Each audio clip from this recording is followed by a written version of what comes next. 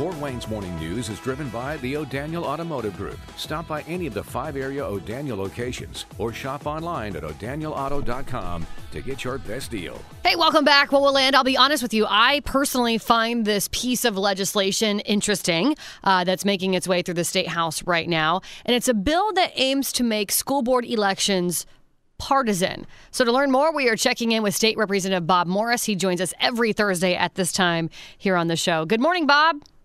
Good morning, Kayla. So last I knew, state senators were debating this bill, and I feel like I remember this being brought up before, maybe a year or two ago. So is it safe to say there really is huge interest in making school board elections partisan? There's always been that interest there, and you have the folks that say we cannot bring politics, into schools. I believe politics is everywhere, Kayla. Yeah, you and me both. I think it's a little too late for that. So how would this work? I'm assuming then candidates would have to show proof of their political affiliation under this bill? That's right. So, many school board members today have served in different elected offices. And in those elected offices, they had to declare if they were affiliated with a particular party. So what we're going to do is shift that over to school boards. And if they were a city councilman at one time and were Republican, they're going to be a Republican school board member as well. Well, you said it. Politics isn't everything these days. And I really do think when it comes to the education of our young ones, of our kiddos, it is imperative that folks are transparent about their political affiliations, that parents are aware of these political affiliations. So what is the status of this legislation? Does it actually stand a shot at passing?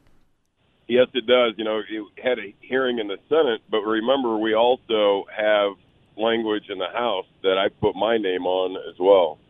So, as the committees meet, Chairman Boehning is the chairperson of education, and Chairman Wesco runs the election committee, and I believe that this is sitting in his committee currently. Wow, so it's looking promising. I also want to touch on, while I have you, Bob, here, this alcohol regulation bill. What's the status there? Well, we've been regulating alcohol here in Indiana since 1933, and that is the year that Prohibition ended. And all the legislators that wore the hat before myself, we're trying to get it right. We're trying to, the local distributors, Five Star Distributing Company jumps into my head. Stan Darrell runs that company, and he's been spending a lot of time down at the Capitol educating legislators on how important it is, Kayla. Now, this is the issue. If a product is made at one of their breweries, should they be able to distribute that? And that product could be a flavored malt beverage, not flavored malt, a flavored malt beverage, not a malt beverage, I should say. Say that 10 times. So as we sort through this, there's spirits, there's wine, and there's beer. Mm-hmm. And what should be able to go on his truck? Because remember how important regulation is for alcohol. The famous bathtub gin, moonshine, where people can go blind. So that is why the General Assembly is involved in alcohol.